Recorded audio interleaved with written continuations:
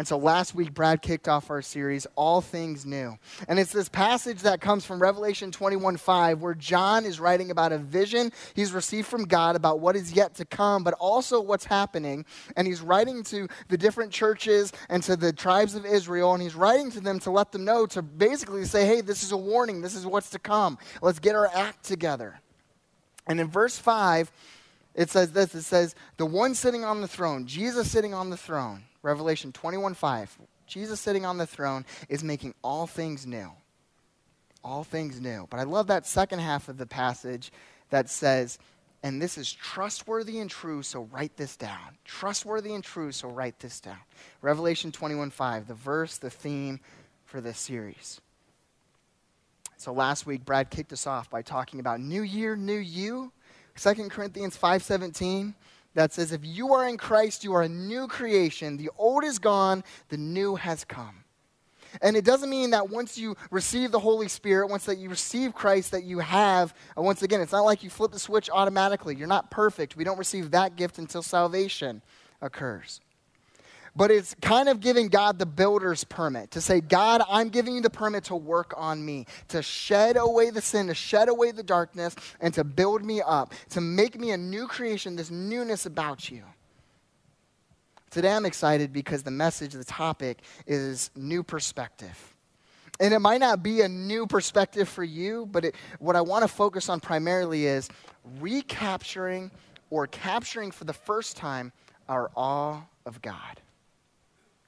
Recapturing or capturing for the first time our awe of God, the amazingness of who God is, what God does, and how God loves you and creates all things new. And so as I was thinking about those words, recapturing the awe, capture the awe, think about the reverence, the amazingness, the respect that we have for God. I started to begin to wonder about times in my life that I get, excited about things. And honestly, there's really only three things: Color Orange, Michigan football, and Panda Express, okay? Color Orange, Michigan football, and Panda Express. So if you want to weigh to my heart, Color Orange, Michigan football, Panda Express, in that order. So if you want to get us Michigan football tickets with a gift card to Panda and maybe an orange t-shirt or something to wear, it'd be perfect, okay? I also like Twizzlers, by the way. But as we're walking through all of that fun stuff, I was thinking, but even though I get excited about those things, as I've grown older, I've started to realize I've become a more boring person. Like, I'm excited about reading at night. That's kind of what gets me, up in the morning, is knowing if I finish the day, I can read a little bit longer, okay?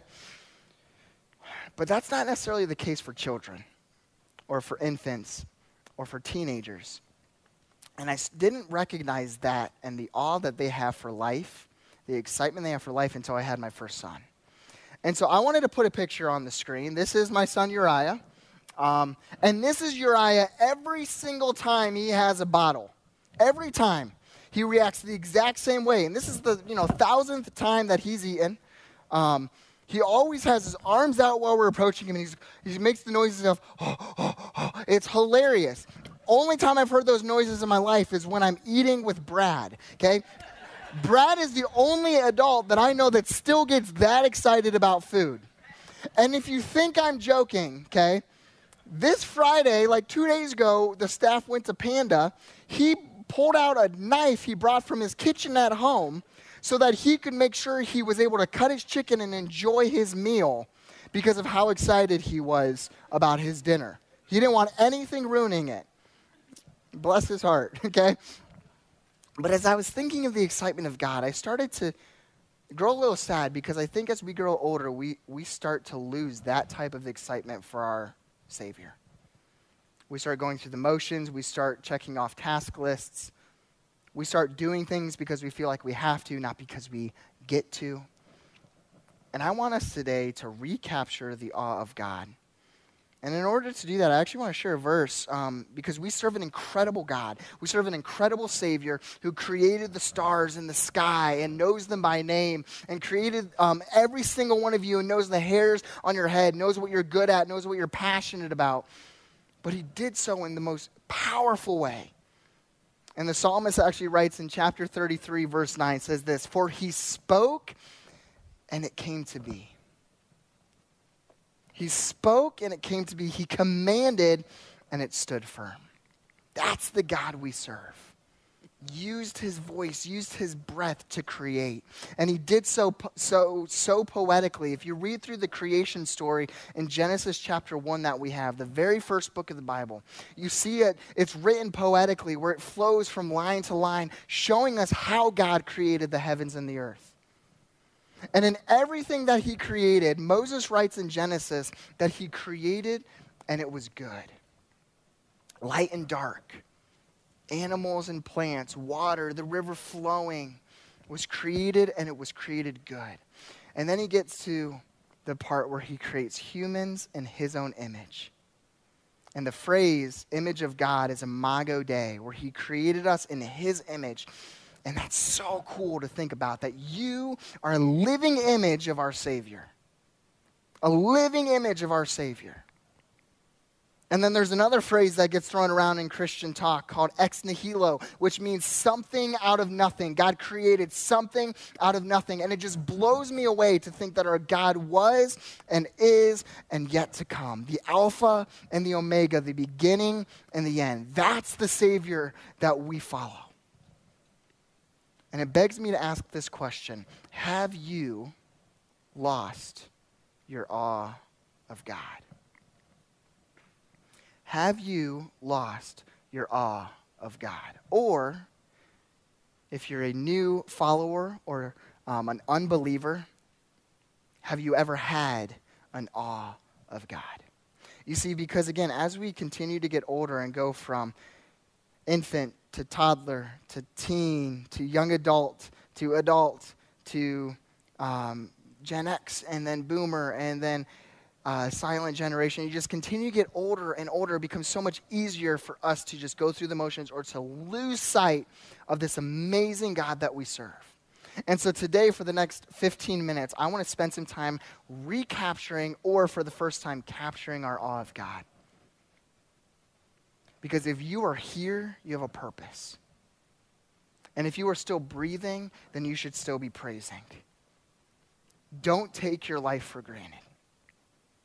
If you want to turn with me to Genesis chapter 28, verses 10 through 22 is where we're going to be reading and walking through, looking at the life of Jacob. And I just want to give a little bit of context for what's going on prior to this passage. What has just happened is Jacob and Esau are brothers. Their father, Isaac, is getting ready to pass away. And in his old age, he loses his sight.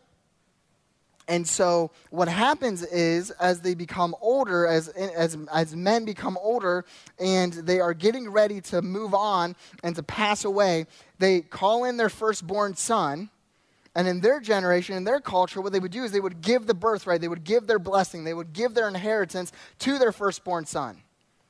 And so Esau, what we know about him are two things. He was a very hairy man, and he was the firstborn son. And I was going to make a joke about Brad a second time there, but the only thing stopping me was I didn't know if he was the firstborn son. We know the hairy man part. I think Barb yelled yes. So anyway, firstborn son. Okay, what we know about Jacob, his brother, is that he was not a hairy man and that he was not the firstborn son. Okay? Two very crucial details in the story. Jacob ends up deceiving Isaac, stealing Esau's inheritance, and then fleeing, running away in shame and guilt and also in fear. And this is where the story picks up in Genesis chapter 28, verse 10. This is what Moses writes. He says this: Jacob left Beersheba and set out for Haran. When he reached a certain place, he stopped for the night because the sun had set. Taking one of the stones there, he put it under his head and lay down to sleep. He had a dream in which he saw a stairway resting on the earth, with its top reaching into the heaven, and the angels of God were ascending and descending on it. Verse 13, there above it stood the Lord, and he said, I am the Lord, the God of your father Abraham, and the God of Isaac. I will give you and your descendants the land on which you are lying. Your descendants will be like the dust of the earth, and you will spread out to the west and to the east, to the north and to the south. All people on earth will be blessed through you and your offspring. I am with you and will watch over you wherever you go, and I will bring you back to this land. I will not leave you until I have done what I have promised. Verse 16 and 17, very powerful. Here it goes. When Jacob awoke from his sleep, he thought, surely the Lord is in this place, and I was not aware of it. He was told and afraid and said, how awesome is this place? There is none other than the house of God. This is the gate of heaven. I want to stop there for a second because from verses 15 and then to 16 and 17, we almost see that transition. We see that moment where Jacob begins to recapture his awe of God. That word awe is used about 92 times throughout the Bible, throughout the Old Testament and the New Testament, and it means respect, reverence, amazed, awe, inspired, and then it can also mean fear, and to have a respectful fear of the Lord. And so Jacob, that word, how awesome is this place? How awesome is our God? He is in awe of who God is.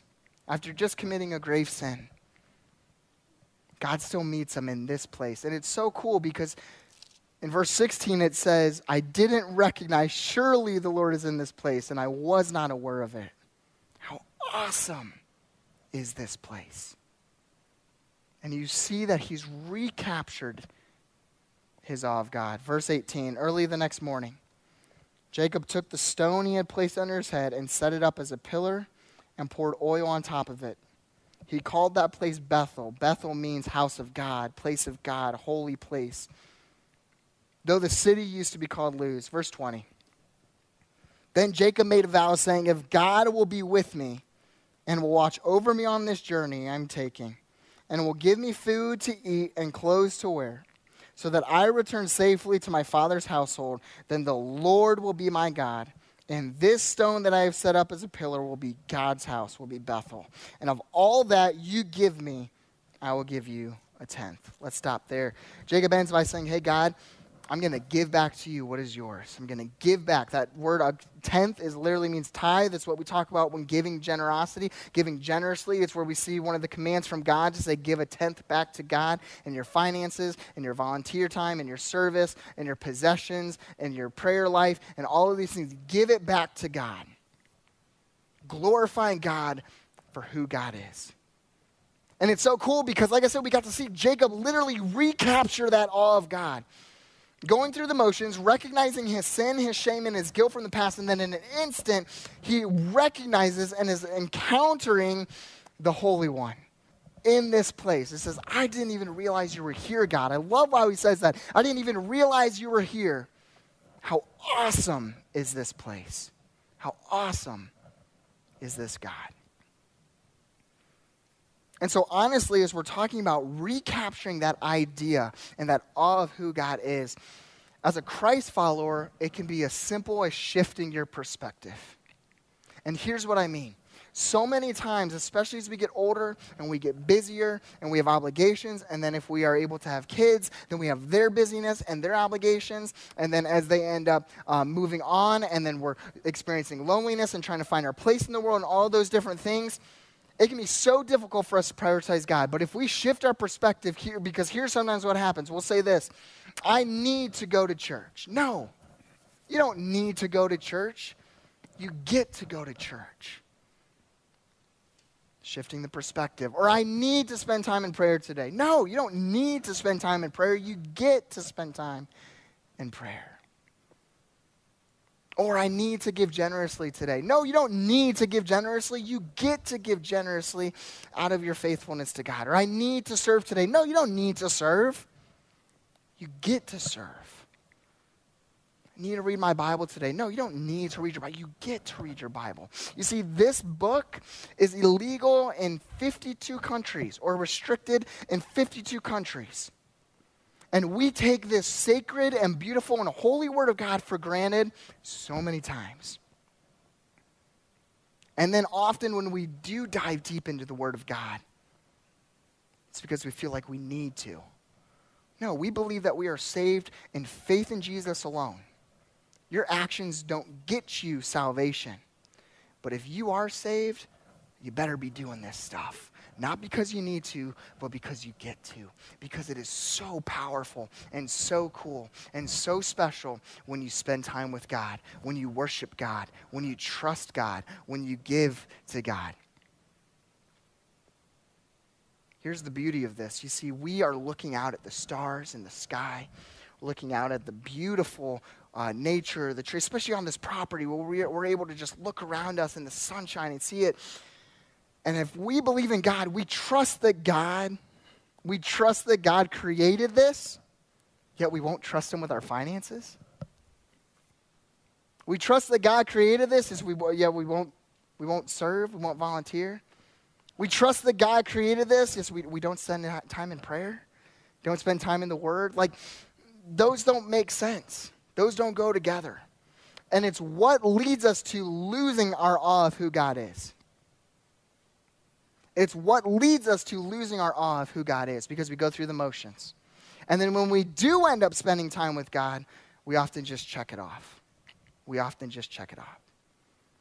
But here's the reality, and here's something I really want you to understand, is the God who created this entire universe knows your name and wants desperately to spend time with you. So much so that he sent his son to die. And often the crucifixion, the death, is something we only talk about around Easter. I want to change that. Because the gift of this sacrifice is something that is so deep. And as Jesus was being whipped by the flagrum, which was shards of glass and bones and rocks and strings, and being whipped, and his back being brutally beaten for us and for you. And then only to put wooden pegs on his back to carry about a mile down the Via Dolorosa, which is called the Way of Suffering. That's what the mile-long strip was from where he was being on trial to Skull Hill, to where he was being crucified. He carried his cross through help and then placed on the beams in a way so that he wouldn't die from the pain, he would die from suffocation. The Romans mass-produced this. Persians perfected it, and then the Romans mass-produced this. And that very God did that so that you and I could live. What's not to be in awe of that? You see, if God is in awe of his creation, why aren't we in awe of our Creator? And again, it's often just shifting your perspective. Say, hey, you know what, today? Wow, you're right. Oh, Jesus is so stinking awesome. Holy Spirit is so cool. God is so cool. Because here's the reality. God wins in the end. We're on the winning team. We see that in Philippians chapter 2, verse 8 through 11, if you want to turn with me there. It's what Paul writes to the church in Philippi. It says this, and being found in appearance as a man, Jesus humbled himself by becoming obedient to death, even death on a cross, an excruciating death. You see, humans actually created that word excruciating to describe death on a cross. Translates to death on a cross. Excruciating death. Verse 9. Therefore, God exalted him to the highest place and gave Jesus the name that is above every name, that at the name of Jesus every knee should bow in heaven and on earth and under the earth, and every tongue acknowledge that Jesus Christ is Lord, to the glory of God the Father. God wins. God is victorious. Here's what I'm encouraging us to do today. Don't be in awe of him because of the victory. Don't waste your entire life waiting for the victory. Be in awe of God right now, because we get to be in awe of God. We get to pursue him. We get to spend time with him. We get to worship him. I want to end with a quote today from a pastor, very well known. It says this, it is about the greatness of God, not the significance of man. It is about the greatness of God, not the significance of man. God made man small and the universe large to say something about himself. God is so big and so powerful and so beautiful, and you are fearfully and wonderfully made too. So this week, recapture the awe of God. Do things because you get to. Carve out time each and every day to spend with him, the one who makes all things new, because you get to do it. Let's pray. Heavenly Father, God, thank you for who you are. Thank you for all that you do. Thanks for the things you created. You make all things new. You are the Savior of the world. You created the stars and you know them by name. Created the galaxies and the universe. And yet you had time to create me too. And then you cared so much about me that you came to die. And so, Lord, I'm in awe of you. I'm recapturing my awe of you. And I am going to live for you because I get to. In your name I pray. Amen.